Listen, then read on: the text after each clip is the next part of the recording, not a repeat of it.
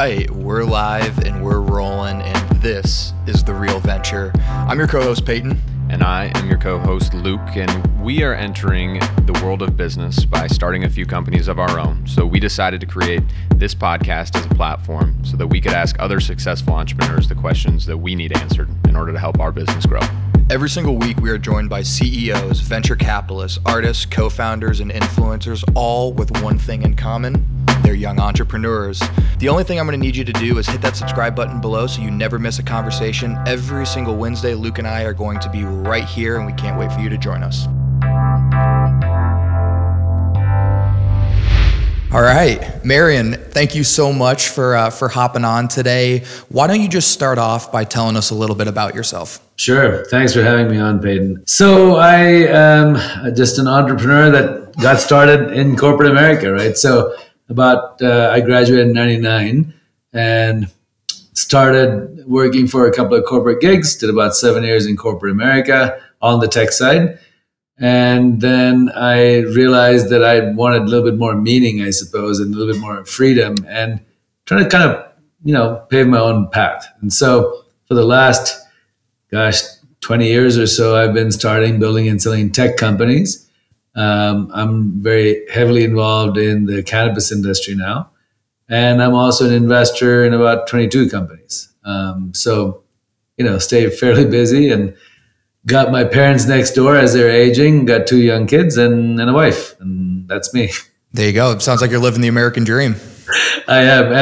And I'm originally from a little island called Sri Lanka. So my family immigrated to the States when I was 8 years old. So I guess I'll add to it. I didn't come from a family of entrepreneurs. And so the typical immigrant story, my parents were just working a lot. My brother and I, the whole goal was to get an education and try and make something of ourselves. And that was the initial driver behind, where I'm at today, I guess. Yeah, absolutely. So like you just said, you didn't come necessarily from an entrepreneurial background, but I want you to think back. What was your first business related idea, thought? Like when were you like, this business stuff is kind of cool. Maybe it's something that I should look into. Yeah. So I actually, I'm a car guy. And while in college, this idea of selling your car online all of a sudden felt like a novel idea, right? So this is back in the 90s. And back then, so I went to KU, I remember I was going to go and list my car for sale. And back then you had to get an actual ad out in the paper. So you pay by the number of words, there's no photos. And I was like, there's got to be a better way of doing this. And so a buddy of mine and I launched a website where people can just for free post their cars and photos and descriptions. And that was my first kind of step into the world of entrepreneurship. And I was like, this is kind of cool. And so we actually had an exit with it. Now in hindsight, I think didn't have the type of exit I thought we should. But it was an exit. And that really was the catalyst for the rest of my entrepreneurial years. Did you study business in school, or did you kind of school of hard knocks, start to learn business kind of just as you were moving through your corporate America journey? Yeah, so I was actually an architecture major and a computer science major and a minor in business management.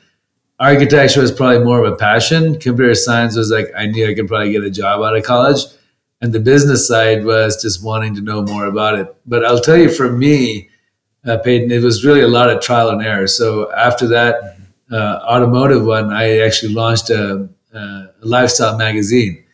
After I joined corporate America, left 2 years later, started a magazine, and it failed miserably. But I gave everything I had to it, and 2-3 years later, it failed. And most of what I learned was just reading the Harvard Business Journal or just reading online, articles about startups and entrepreneurs. And so it was a lot of trial and error. And so it took probably way longer than I had hoped to kind of get to wherever it is that I was trying to get to. And so it was a school of hard knocks, definitely. Yeah. When, you just said that the magazine company failed, what happened with it? Obviously it was a great learning opportunity. So yeah, what happened and what did you pull out of it? So, the magazine was called 1010, being the best in your personal life and being the best in your professional life. And it was targeted for college age until about mid 30s, 40s, and we thought it was a great concept because it was about self help and bettering oneself and so forth. I just didn't have any clue as to. So I had learned how to write a business plan, so I did that, but I had no real, background in publishing. Obviously, it was just an idea.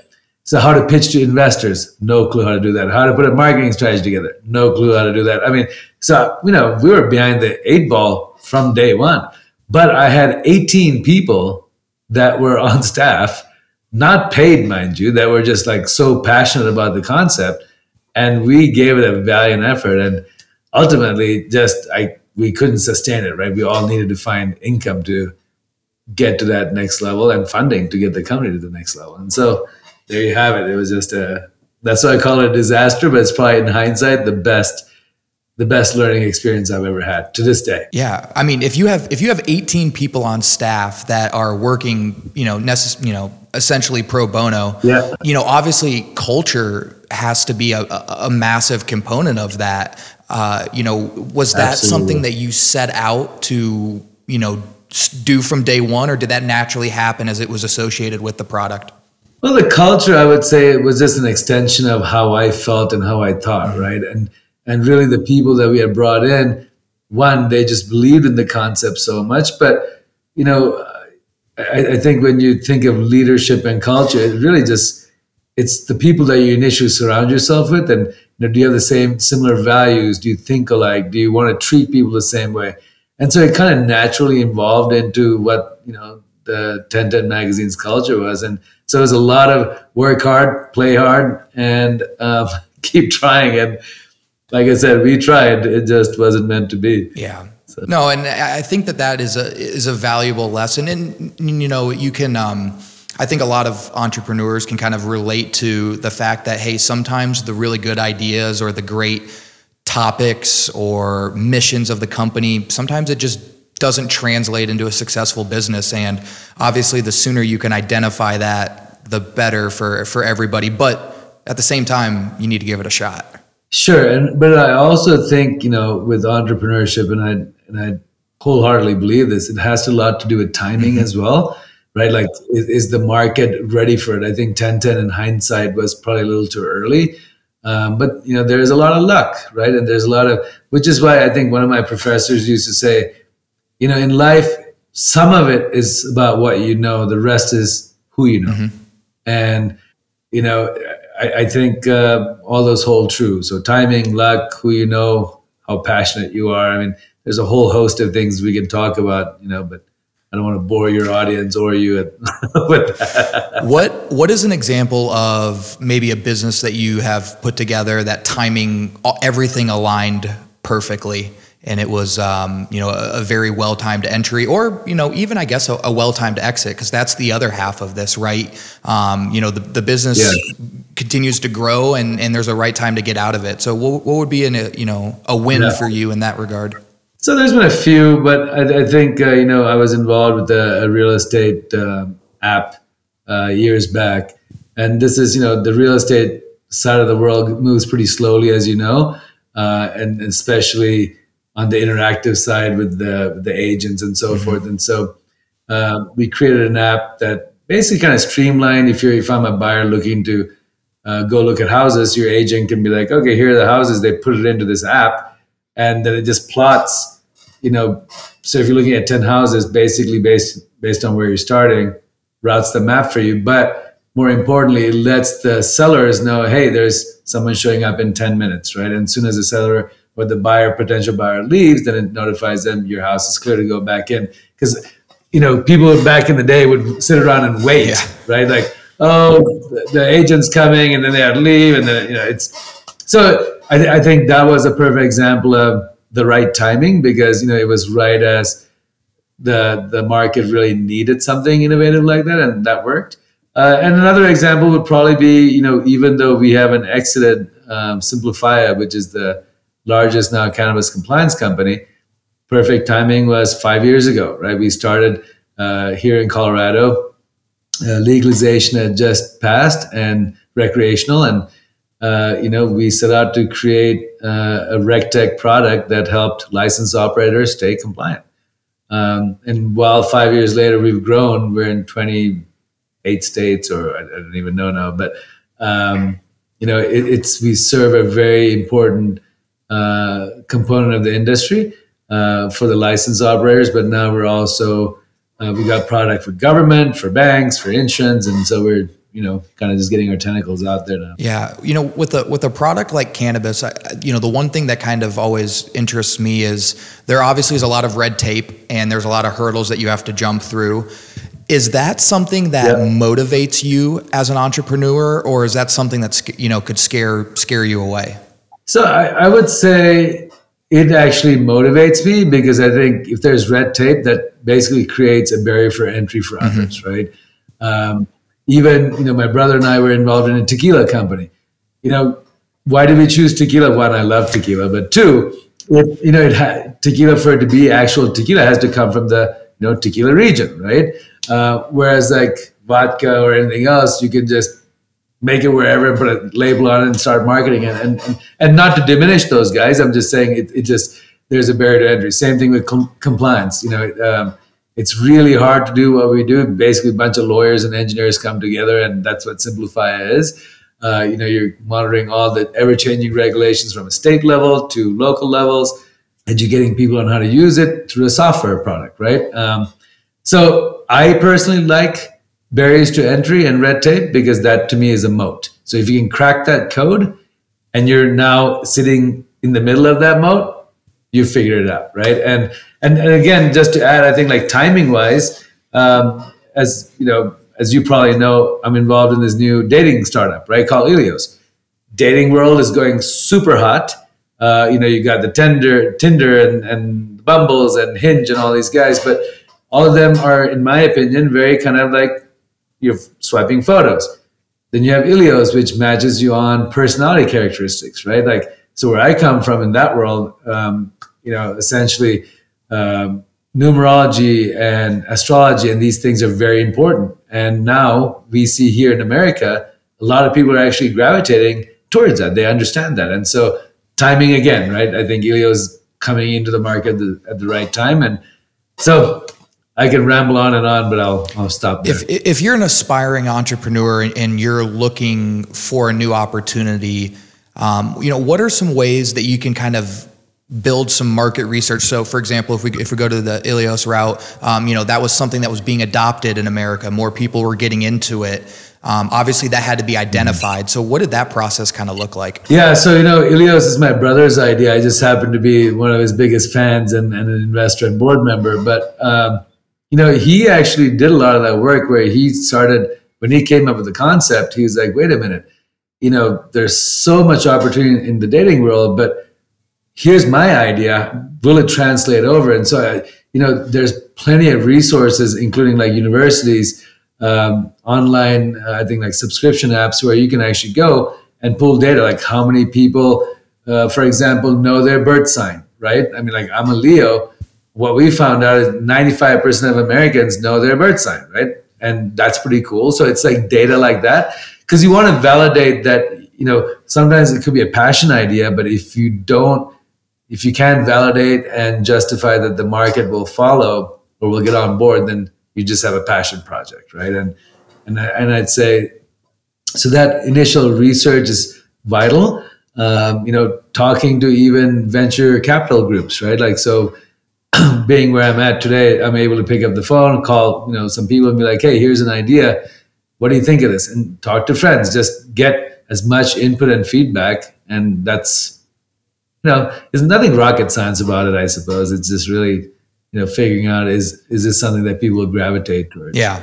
You bring up the VCs, I feel like to a lot of entrepreneurs is kind of scary, and it's something that is, everybody freaks out about it because you just hear about people going like, 0 for 40 on Sand Hill Road, and it's all, sad, and you just hear a million no's, which, right. In the grand scheme of things, yes, there are way more no's than yes. But, what has kind of been, and we'll get into your investing side here in a second, but as an entrepreneur, what's kind of your approach to, building an investment in your company?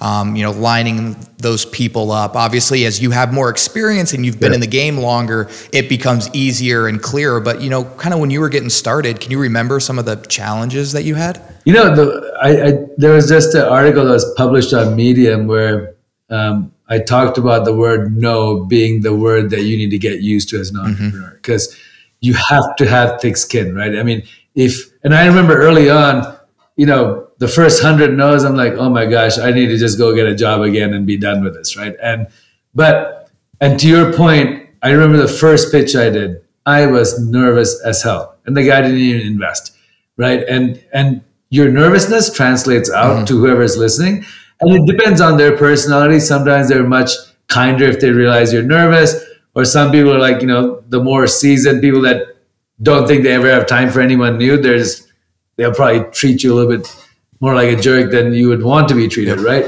But that being said, I think, the network, the way I see pitching and investors now versus how I used to see it back then I used to think I need their help.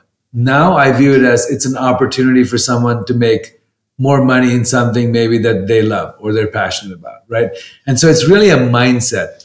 When I approach my friends or investors or VCs or angels, for Ilios as an example, I'm just like, look, man, I've thrown money into this. I think it's a great opportunity. If you want to do it, you should do it. No pressure. Here's the deck, right? And I think that's one of the fundamental mistakes that entrepreneurs, at least I did early on, because I had no guidance, obviously, was that I would just freak out like, I really want your money. Can you help? Because it's like I'm going to start this company and then it's going to be great. So I think it's a mindset and how you pitch it. But when it comes to investors, now obviously almost 20 years later, I've got a nice book of folks that I can reach out to, and they're very niched. Some people love cannabis, some people love something else, and when you have that relationship, it's much easier. But I think if you're starting out, you really have to leverage your family and friends initially, right? Not to say that they have to invest or they have the money to invest, but be like, because typically, 2-3 degrees away, you'll be, amazed at how many people I think, would be interested, right? And I think, so anyway, I know I'm kind of rambling on. I'm not sure if I even answered your question. No, you definitely did. And I think you hit home kind of something that I'm going through right now where, first that initial family round, it served two great purposes. One, it allowed me to validate our idea, right? Because I had to simplify the idea all the way down, right? We've talked about the mom test on here, being able to explain it to your mom and she understands exactly what you're doing. So one, it was a good exercise to do that. But two, when the family was able to invest and, kind of get you started, it also kind of built up a little bit of confidence. So now as I have extended out and we're putting together our seed round right now, I have confidence. I'm like, hey, there are people that believe in it. I'm sure they're my family, but they still had to make a business decision, right? Because it's money. Absolutely. And so now I kind of realize I'm like, okay, hey, this is a thing. And then the second thing I'll add to that is, initially, I was so freaked out about explaining the idea. And what I actually realized going through the family round was they're actually investing in me at the early stage, because the idea itself is going to build on itself and the product will, eventually become a thing. But right now, it's myself, it's my co-founder, it's our passion for it, it's what we're able to do with the product. So now when I'm, pitching to angels and VCs, I'm selling our team. Like I'm selling what we can do. And that gives me more confidence because I know what I'm capable of. The product is a different story. Well, on top of that, I think you hit it right on the head there. It gives you a chance to practice your pitch too with your family, right? So there's no fear factor of like, hey, they love you. You know that they're going to be like, hey, give me some feedback. That's one of the things I used to do is like, my parents had no clue what even pitching was, but I'd be like, tell me what you think, right? And they give you feedback. But on top of that, you hit something that's really important. People invest in people, right? At the end of the day, you can have the best concept, but speaking for myself solely, when I decide to invest in something, it's because of that team or that person. Obviously, the concept matters, but I can go off about this, but if you want, I can finish that thought. But it's like, to me, it's something that I like, right? Or I think that there's market for, but it's typically about, at least there has to be a 2-founder team, because I've always found that a single founder is really hard, because when I think back to my old days and I had no one else to bounce ideas off of, I would want to talk constantly about whatever company, right? And having a confidant, a partner in crime to constantly be thinking and strategizing, I think is so important. But end of the day, comes down to the person. Do I really think they have the passion, persistence, right, and the perseverance really to make it happen? And that's my philosophy. Yeah. So, kind of moving into the more investor side of your mind and your experience, when you're looking at co-founders, are you really evaluating their different skill sets and how they complement each other? Or, are you just kind of looking at, just their capabilities individually? I guess, does that make sense? Yeah. No, it makes absolute sense. So yes, I am looking to see how well the two, like when I see co-founders, when one is pitching, right, call it the CEO, and then the COO can easily transition and fill in gaps, right? Or vice versa. Like, or even if it's not CEO, just two founders talking, like you are looking for that chemistry, because I think, look, I'll use myself as an example. I am not detail oriented, right? I live above I'm dreaming of stuff. I'm thinking of stuff.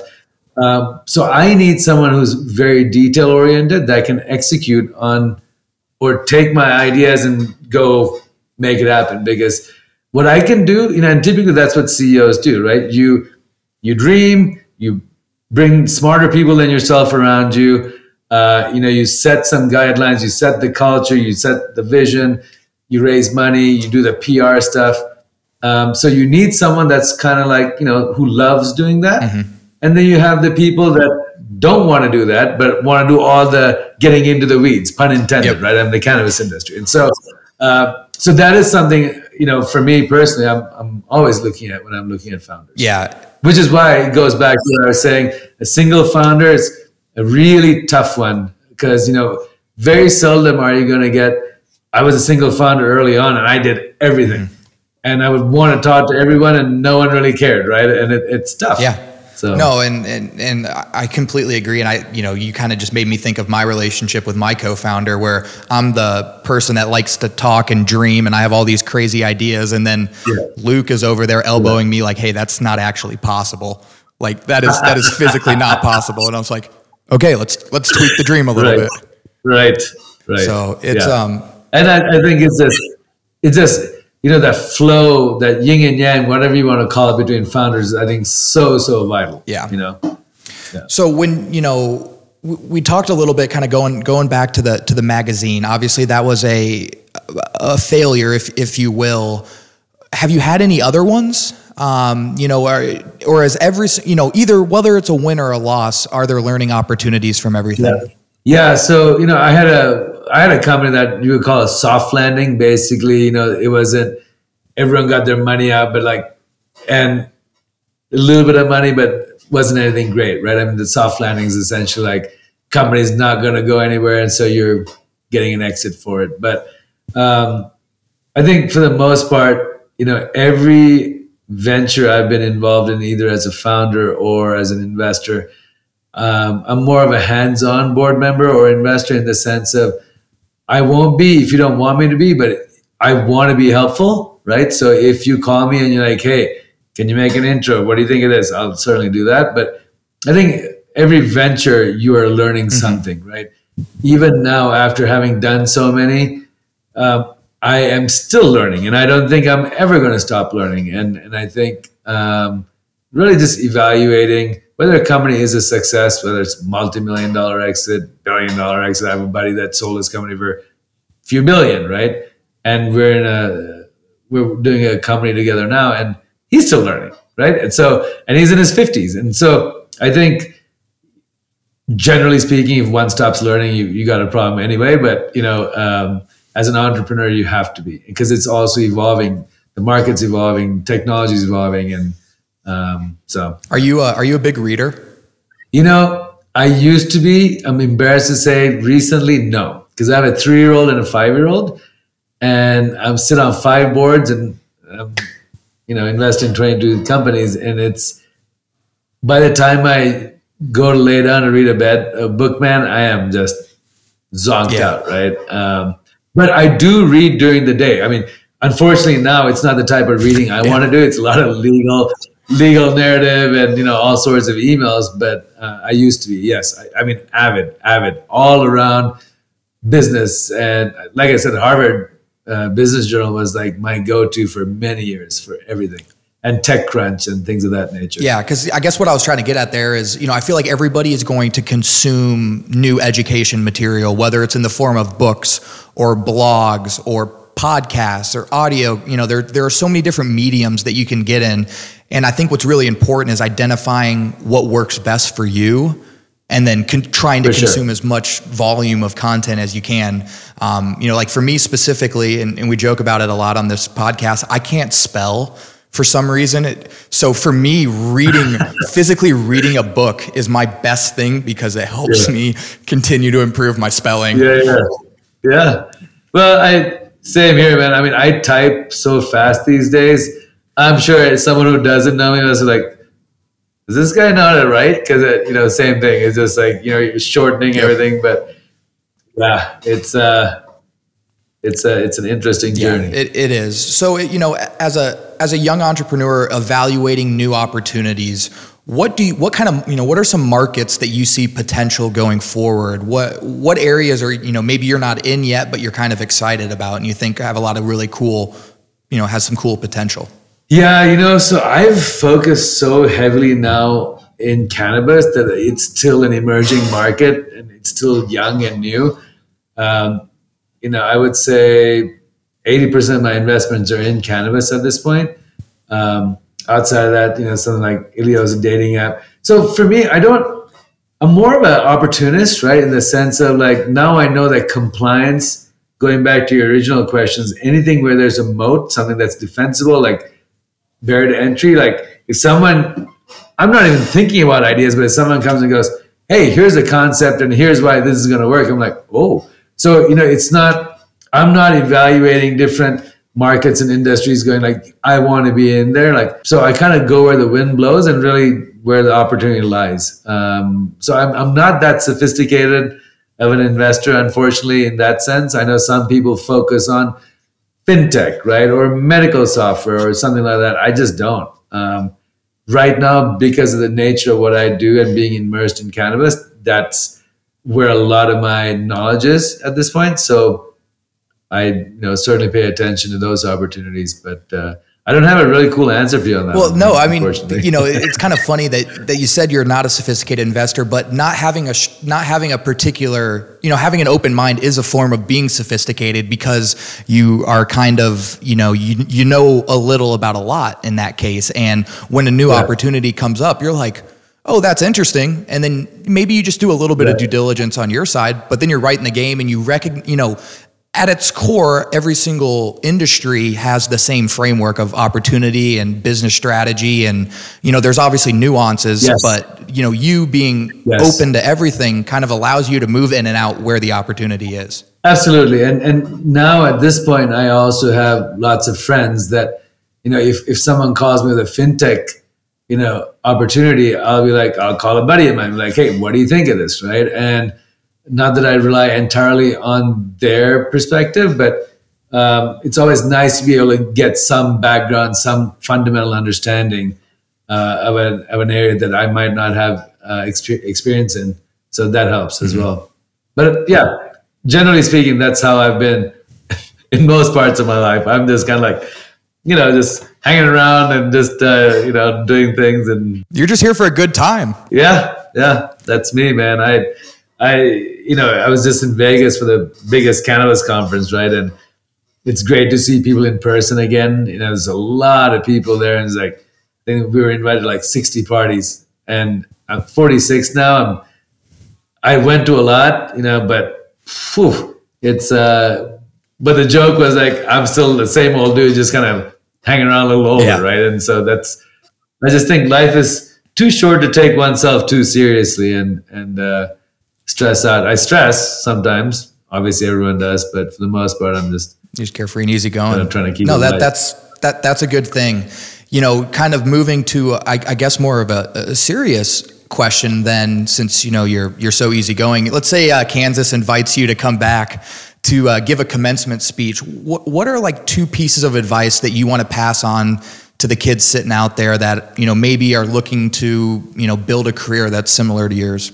I think the first thing I would say is really focus on yourself, right? As a person, like make sure it is what you want to do. Because I think oftentimes so my initial driver to be an entrepreneur was I love solving problems. And I realized very quickly that corporate America it wasn't fulfilling for me. I must have ADD. I get very bored. If you give me one job to do, I'm just like, I can't. I'll get it done and then I'm twiddling my thumbs. Like, it's not going to work. So I would say, like, really figure out who you are as an individual. Like, I was a late bloomer. So even when I came out of college, I had no idea who the hell I was, to be quite honest, right? So know what you want, know where you want to be. I think that's really important. And then if you're going to go down the path of entrepreneurship, going back to that patience thing, I think patience is a virtue all the way around. Entrepreneurs, especially, our personality is such that we want to get things done and do it now and let's boom, boom, boom. Gotta have patience, man. I learned that the hard way. And that's why I say I have this 3 P things, right? Passion, patience, and then persistence, right? If you want something bad enough, you can get it. And unfortunately, this is America, right? I mean, there's so many cool stories of people, from nothing to whatever. And success, by the way, is very relative. For me, I think I'm the wealthiest, more successful person because of the people I have around me, right? Obviously, money helps because then you can go and do some fun stuff. But so it's those things I would say. And then, build your network from early on. I never did that.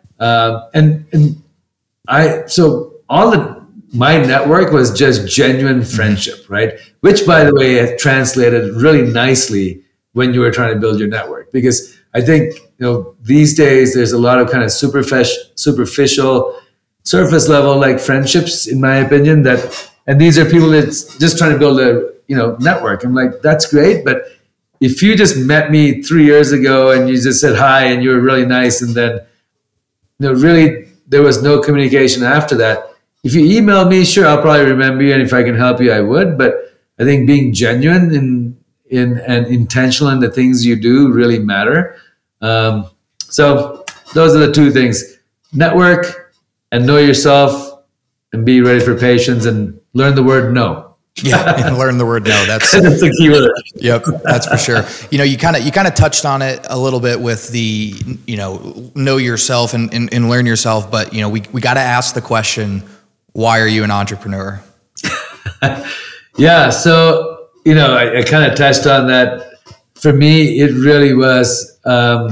It's embarrassing to say, but a lot of it was I knew that I needed to make money at a different level than I could have in a corporate way, right? And I did the math. I'm just saying, okay, I keep doing this, climbing the ladder. Nothing against it, but I wanted to, just pour my heart into something. And because, I think entrepreneurship is kind of like gambling, right? Because it's like, you can lose it all, but you could also hit it big, right? And for me, I was just like, I love everything about what I'd seen, what I'd heard, what I'd learned. And I'm like, I think I was willing to take that shot. And secondarily, I love solving problems, right? And I love a challenge. For me, it's like, if you tell me you can't do something, because I'm not usually like a very competitive person, but if you tell me you can't do something, I'm like, maybe I'll go prove you wrong. And as a matter of fact, I remember when I first started, a family friend, I overheard him telling my parents, so I'm the second of 2, like my brother's like super genius, like he's a aerospace, oil and gas engineer. And I was just like, mediocre student.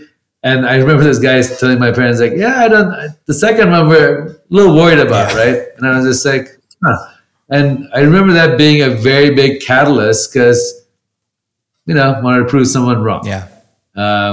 Well, there's many drivers, but those are a few key ones for me that motivated me. Yeah. And, we were kind of talking about this before we started recording, but I love asking that question because everybody has a different answer, but at its core, it's the same. They like challenges, they like solving problems, and they want to be their own boss. Yes. And, I'll add one last thing. I think, the corporate landscape's changed quite a bit now from, I think, like when your parents or my parents, even when I started, where people worked for a company for a long time, right? And so you work for a company for 10 years, then maybe you get 3 weeks of vacation, right? And I think the beauty of entrepreneurship is like, I lost all my hair and went gray early on just because I was so stressed trying to build these companies. But now if I wanted to be on a beach for 3 months, I can, right? Or if I wanted to, point being, it's freedom, right? It's not so much about the money for me, aside from making sure I can take care of my parents, but it was about the freedom of what it can, a good company can extend for us. Yeah. So. I mean, Tim Ferriss has an incredible book called The 4-Hour Workweek. And in it, he literally this paragraph, I think about it all the time. He makes the statement that a man that makes $60,000 a year, but can spend the money how he wants is infinitely richer than somebody who makes $500,000 a year and doesn't get to do what they want to do. Absolutely. Absolutely. And if you're working 20 hours a day or whatever it is, right? I mean, entrepreneurship is not easy. You're working a lot, but you sometimes sacrifice some time hoping for more in the future. But to your point, if you're making $500,000, but you don't get to spend it the way you want or when you want. What's that great. What's the point? Absolutely. Well, Marion, thank you so much for coming on today. Where can people, check you out, social media? Maybe they want to learn a little bit more about some of the businesses you're involved with. Where can they look? So, now at this old age, I'm not much on social media, but you can find me on LinkedIn. That's probably the one I use the most. So it's, Marion Mariathasan at LinkedIn. There you go. Well, Marion, thank you so much for coming on today. Thanks for having me, man. It's been fun. You have a nice, easy flow of conversation. There we go. That's what we shoot for. All right, guys. If you want to continue this discussion, follow us on our social media, our Instagram, LinkedIn, Facebooks will all be in the description of this episode. Hop on there, shoot us a DM, hit us up with whatever concerns, questions, comments that you guys have. We'd love to continue building that community on there. Next, subscribe to wherever you're listening to this, iTunes, Spotify, Google, Amazon, Overcast, you name it, we got it.